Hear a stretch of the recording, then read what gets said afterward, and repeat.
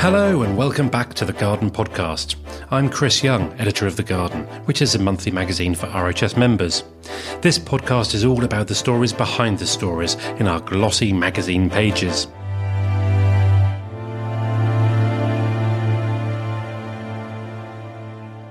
It's a chance to talk to gardeners, growers, designers, photographers and writers, delving deeper into the plants and gardening issues that interest and inspire us. First up today, a late-flowering summer beauty that has made a resurgence after years languishing in the doldrums of plant unfashionability. I'm talking about crocosmias. They've got dazzling colour with arching stems of vibrant flowers in late summer, and crocosmias are the subject of this month's plant profile. In fact, I've just planted quite a few in the beds around my patio at home. Their burnt orange and red should look great against the limestone house walls. I spoke to nurseryman John Foley, who told me why this is a must-have plant for so many gardens.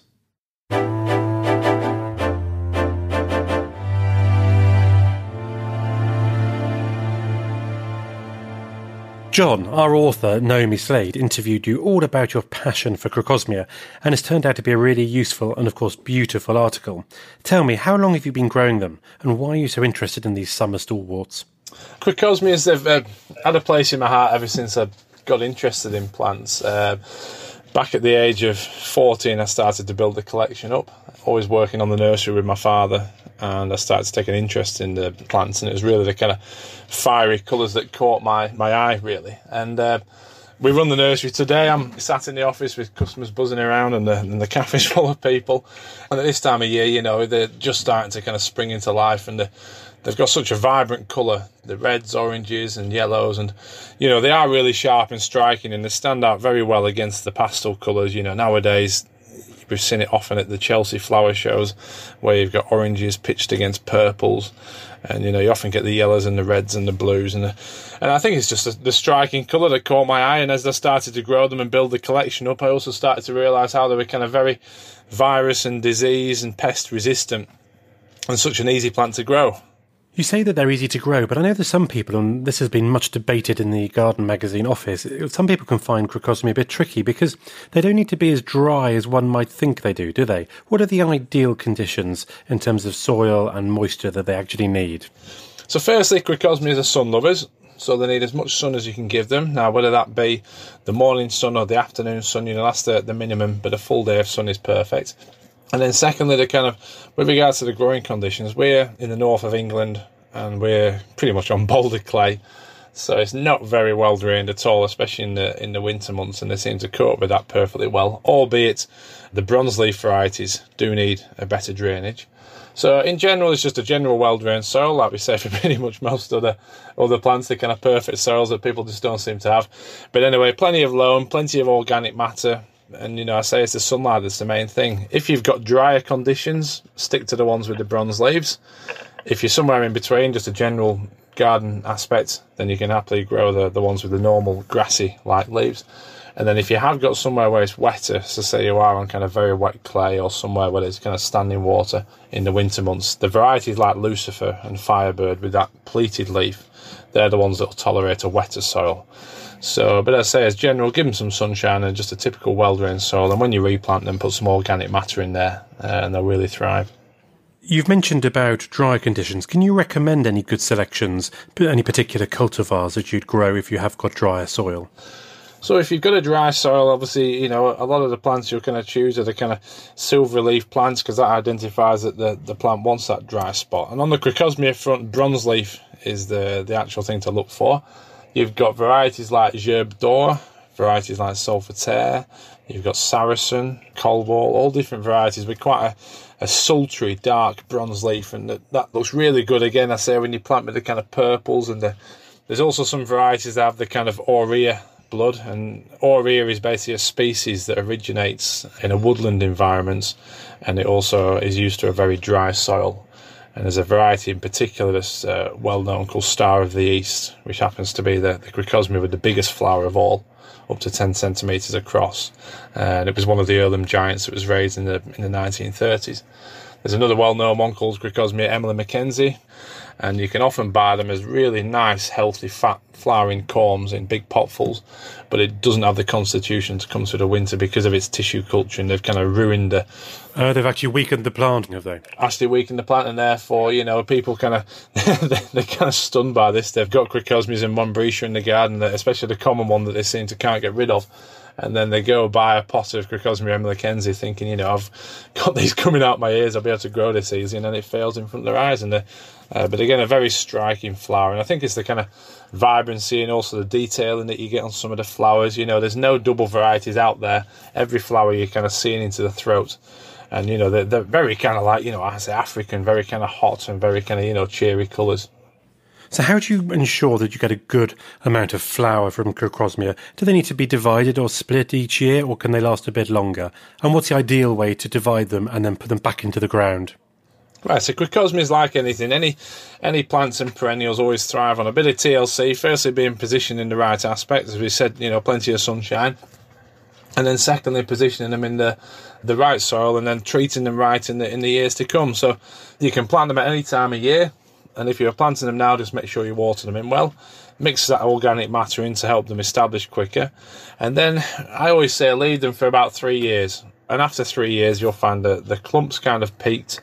They've really kind of filled out, and they've sent off little offsets, and you've got more of a clump on your hands. And then the time to split them up is in the autumn.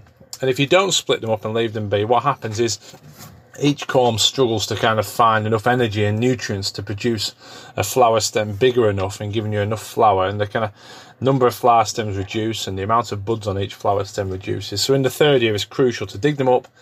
Once you've cut them back, so you're kind of looking mid to late October, dig them up, tease the corms out. You sometimes might need a couple of forks back to back, tease the corms out and then replant them.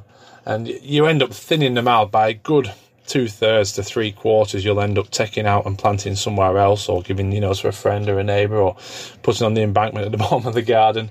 And then those corms that you do replant, give them a couple of inches between each one, and then you'll find that they'll come away with less leaf that following year, more buds, more flower stems per bud. And they really thrive. Lucifer is a very well-known variety. It becomes a bit of a problematic one because it's so tall at the kind of 4 to 5 feet in height, and people will leave it in the ground for numerous years on end. And once you get beyond the kind of 5th year, the corms every year will stack up one on top of each other, and that kind of the joint between the corm and the flower stem is getting nearer and nearer to the surface, causing the flower stem to kind of lean over at kind of 45 degrees.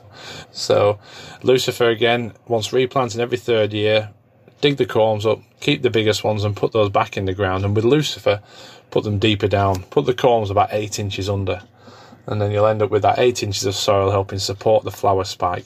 Less leaves, each flower spike will have multiple side branches, flowering sprays, and then you're getting the best out of them, and you're getting the flower, which is what we all want at the end of the day. John, many thanks for your time and your brilliant Crocosmia advice. Pleasure, thank you very much.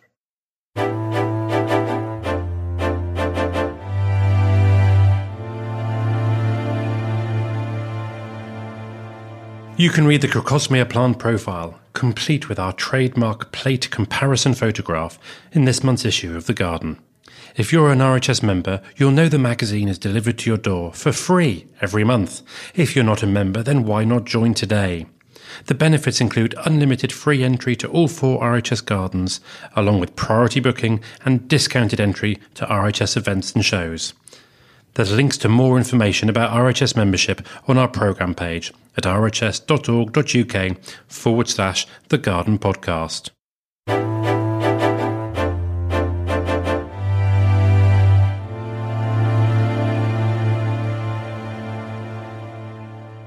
And now back to the office.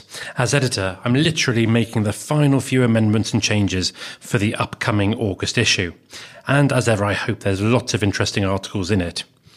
Michael Michaud, owner of Sea Spring Seeds, takes us through a selection of Mexican veg that grow well in UK climate. If you want to add a bit of spice and tinginess to your veg plot, then this is a really good article to read. Renowned plantsman Roy Lancaster does one of his visits to the independent plant nursery this month, and he goes to a place called Crafty Plants. It's a Tillandsia or air plant nursery, and he revels in the fascinating shapes, structure, leaf formation and growing requirements of what air plants need. I've actually got a few of these plants in our bathroom at home, and they grow really well, and they're just fascinating to look at.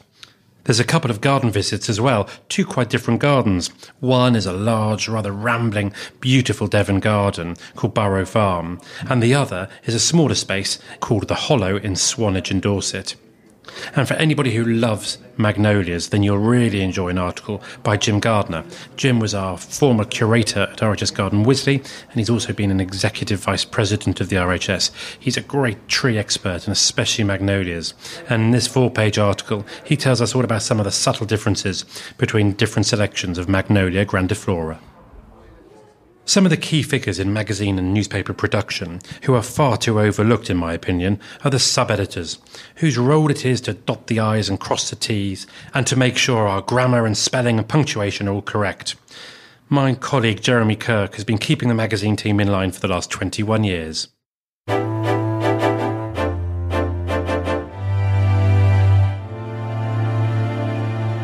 Jeremy Kirk, you are the sub-editor on the Garden magazine, and how many years might you remember that you've been working on the mag? Just past 21, I think it was. Wow, 21 very happy, glorious years, I'm sure. There have been some ups and downs, but yeah. And some remarked changes, really. So before we get into those changes, just describe what is your role, what do you do day to day? Once, we're talking about features in the garden, once the text, the copy has come in and it's been edited and laid out on page and it's just about ready to be sort of checked off by the author, I have a go over it and I'm trying to iron out all the glitches and any sort of mistakes I find, check all the names, check this and that. But basically, I think I'm a bit like the exhibitor just before the judges come round the floral marquee, snipping off all the dead leaves and sweeping away the cobwebs. So my job is, if the reader is distracted by something they shouldn't have been, then I haven't done my job well. This is something that I'm really proud of. You know, so many local newspapers and different magazines have actually got rid of the role of sub-editing, and we're all a lot poorer for it. But we've always maintained that it's an absolutely vital role, and your skill and passion for it is absolutely vital.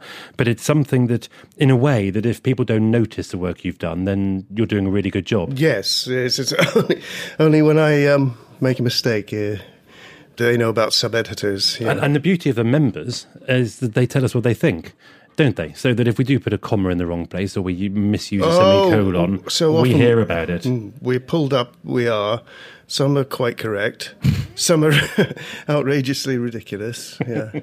No, but that's always been the case. I mean, we don't get the magazine translated anymore into Japanese, but years ago it was. And what was really interesting to me is when the Japanese translator would come back and say, who is they in this sentence? To what does it refer? It really sort of wakes you up on how ambiguities, you know, and inconsistencies, you've got to keep an eye out for those. So one of the things that we do live by is the style guide, and most publications have a style guide, which is kind of an in-house shorthand for the way we do things or way we write things or express things. You are the master of that style guide. So what sort of things are on it? Curator, not master. I inherited this and we just keep adapting it as the years go by.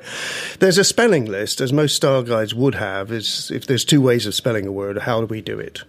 Like fulfillment, or how many L's are in fulfillment, that sort of thing. That's in our spelling list. And then we have, I have a whole list of sort of categories of how to do things, how to express a book title. We do whatever it is, book, author, publisher, date, ISBN number, that sort of thing. How to express numbers and dates. That's what's in a style. Because numbers is quite an important one, especially for areas, isn't it? Because we do the thorny issue, I can see you sighing is what I said, the thorny issue of metric and imperial. Yeah, it was. It's bounced back and forth over the years. We used to be imperial, then metric. We would do imperial measurements and put the metric equivalent in brackets afterwards. Then we swapped over, and then we tried being just solely metric, and there was a outrage. Even it turned up at the annual general meeting. So we are still printing the metric measurements and putting the imperial equivalent. So what about banned words? Because the fury and fire that can come from your desk if a very slips through. I have a story of a former editor storming back from an annual general meeting saying, never again is the word stunning going to be used in this magazine, because somebody stood up and said, oh, is everything stunning in the garden? We have a list here. I have amidst, whilst, all these ST endings, we hate them. Rockery is a banned word. It should be rock garden. It should be rock garden, of course. Very. Because there's a lot of berries. We get about one berry a year, I hope. Stunning, as I say. Unique. That's a horrible one. Unique. Everything's unique. No, it isn't. Sorry. And on it goes. We have some certain... What about highlights? Highlights. Well, you don't like a highlight, do you? I don't mind that. I do have an issue with overuse of theatrical similes, like in the limelight, centre stage. Oh, all these, yeah. I love this conversation. It's brilliant. Well, the thing is, it's again back to this distraction. If there's anything that seems a bit cliched or hackneyed, it's as much as a distraction as a misspelt word. Something which stops the reader and says, oh, that's a bad way to express that, is wrong. We failed.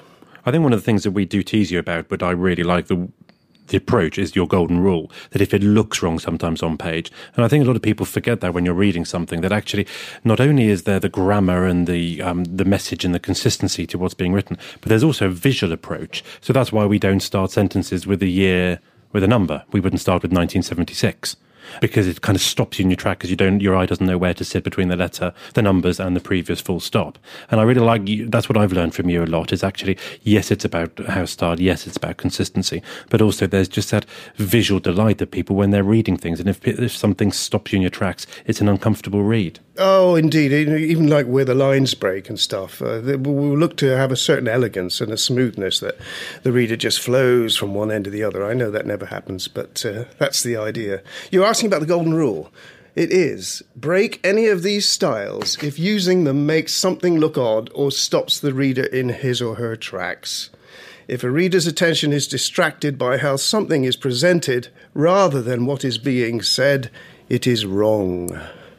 What's your biggest satisfaction out of the job? I'm not being rude about the 21 years, but you've seen a huge amount of change within the RHS, but also within language, tone of voice, who our members are. What's your kind of biggest satisfaction that you take from it? I had, before I started working here, a great regard for the journal and then the garden. And if I have one satisfaction, it's helping to produce the finest gardening magazine in the world. Couldn't have put it better myself. Jeremy, thank you very much for your time. You're welcome.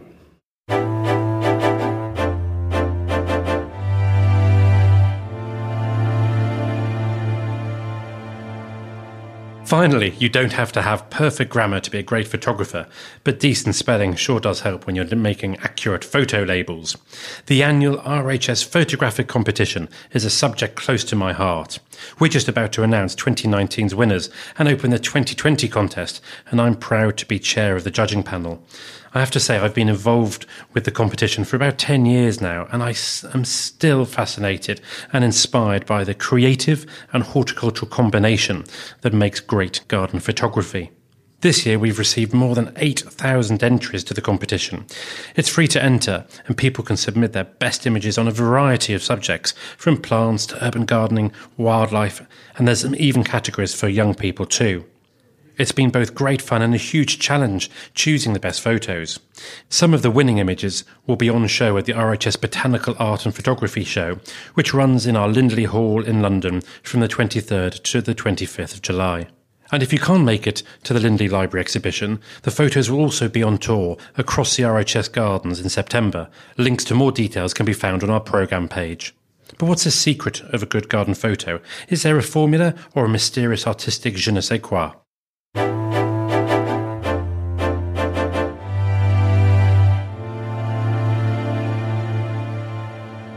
Andrea, you're a very well-known and multi-award-winning garden photographer, and you've been a judge with me for the RHS Photographic Competition for a few years now. So what is it that you enjoy most about being a judge? Well, I think the best thing for me is actually having a chance to look at other people's photographs for a change. I spend hours editing my own shots, as you can imagine, in front of screens, and I think it was so refreshing to look at some pictures by other people It was a real treat. And I especially love looking at pictures which are of a subject that I love so much, and they're so inspiring, and of all ages and of all interests. So it was great fun to do. I've never thought about that, actually, for garden photographers, that you actually don't really probably see that many other people's work. In my job, I get to see all of your works from everybody, from different angles. It's probably quite a solitary thing, actually, being a garden photographer and not only taking the photos, but then having to process them all on the screen. Oh, absolutely. Trolling through hundreds and hundreds of images, all taken by yourself. You've seen them all before, but in a different context. but seeing other people's is really interesting. I think I learn a lot from it each year too. I look at different people's way of thinking, different angles, different viewpoints, and sense of humour too. And I think that's so important. I'm thinking particularly of an image in the under 11 section. I love the picture of the Land Rover driving through the box hedge. Yeah, it's a toy Land Rover, isn't it? And it's a kid's eye view of driving through the hedge. But it is really fun, isn't it? It's really fun. And it's nice that I think people have looked at it with a sort of comical eye, as well as just taking it all very, very seriously. A sense of humour helps in lots of ways, doesn't it? Doesn't it, just in so many ways in life, yes. So look, we'll come back on to some of those categories in a bit. But were there a couple of standout images, maybe other than the Land Rover and the box hedge? Were there some other standout images that you noticed, and why did they grab your eye? One, I thought, apart from the urban images, I think the urban garden images, I think the aerial shot, of course, was a bit of a stunner. I think all the judges were really blown away by that. And it's a drone shot of all these small segments, like kind of a regimented allotment in America, isn't it? And it's all these small individual gardens that make up the sum of a greater whole. And it is actually executed beautifully. And I think it's framed beautifully with the road around it too. Yeah, it's almost faultless, I think, in the sort of composition and taken by a drone. But obviously it just looks very high quality. It's been well done and there's a lot of detail in there. It's one of these images that I think you can see as a whole, as a graphic image, and then you can keep looking into it and further, and there's more and more detail. And it's... I think it well deserves its overall winner status. So we have 8 categories in the competition, Andrea, from abstract to wildlife or urban gardening to the general entries via social media feed. What's your favourite category and why? I think my favourite category has to be celebrating gardens. Okay. Because I think that's sort of what a garden photographer does or aims to do every day that we go out and work. We are hopefully celebrating gardens and passing on that inspiration to other people. That's what I would really hope that we would be doing. I think that's really interesting because having judged for quite a few years now, it's celebrating gardens or the capturing the essence of a garden, which is a category that's not always that well submitted, isn't it? I think, do people find it quite difficult to get that celebration or that personality of a garden across in photography? I think that's the problem. It possibly is the most difficult. And I think in order to capture the garden at its peak, most people forget that they do have to get up quite early. I think in order to get that beautiful light, and I think this is particularly highlighted in the Tulip Festival image with the pictures of the tulips and the rays of the sun coming up behind it. That must have been done very early in the morning. And I think it does make it more difficult to capture. And I think people look at gardens in the broad daylight most of the time, and it doesn't quite have that great atmosphere that each end of the day, in the golden hour, if you like, that can bring. It can really make that celebration sort of zing. So garden photography is clearly a real passion for so many people nowadays, especially with cameras on smartphones. What's your professional advice for when people are taking photos of plants and gardens? I would say that the best advice I could give would be to really look carefully, and personally don't believe in taking a zillion pictures and then picking out the best one afterwards. I think it's worth treating, whether it's a smartphone or whether it's a camera, expensive or not, treat that piece of equipment as an artist does when he goes out and paints on plein air and sets up his easel and he makes a jolly good decision about what he's going to photograph and the angle. Think about it. Walk round the subject if you can and choose the best angle, and then either light it if you're under controlled conditions, or if you're out in the garden, you can sometimes wait for a little bit of light, watch the clouds and see if the little ping of light is going to happen, because that little ping of light can make all the difference. Well, I think that's very good advice, and it sounds like actually you employ that as well for when you're doing your garden and plant photography, especially if you're up early or waiting late at night for that perfect light. So that's all brilliant advice. Andrea, thank you very much, as ever, for being a judge on the photo competition. And thank you, it's a pleasure. And thank you for your insight and advice. It's been good to speak to you.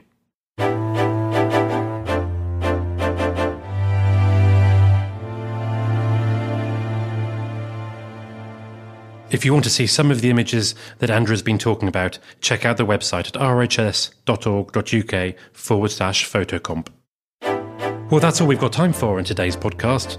We'll be back with more sounds from the garden next month. Until then, from me, Chris Young, and all the magazine team, goodbye.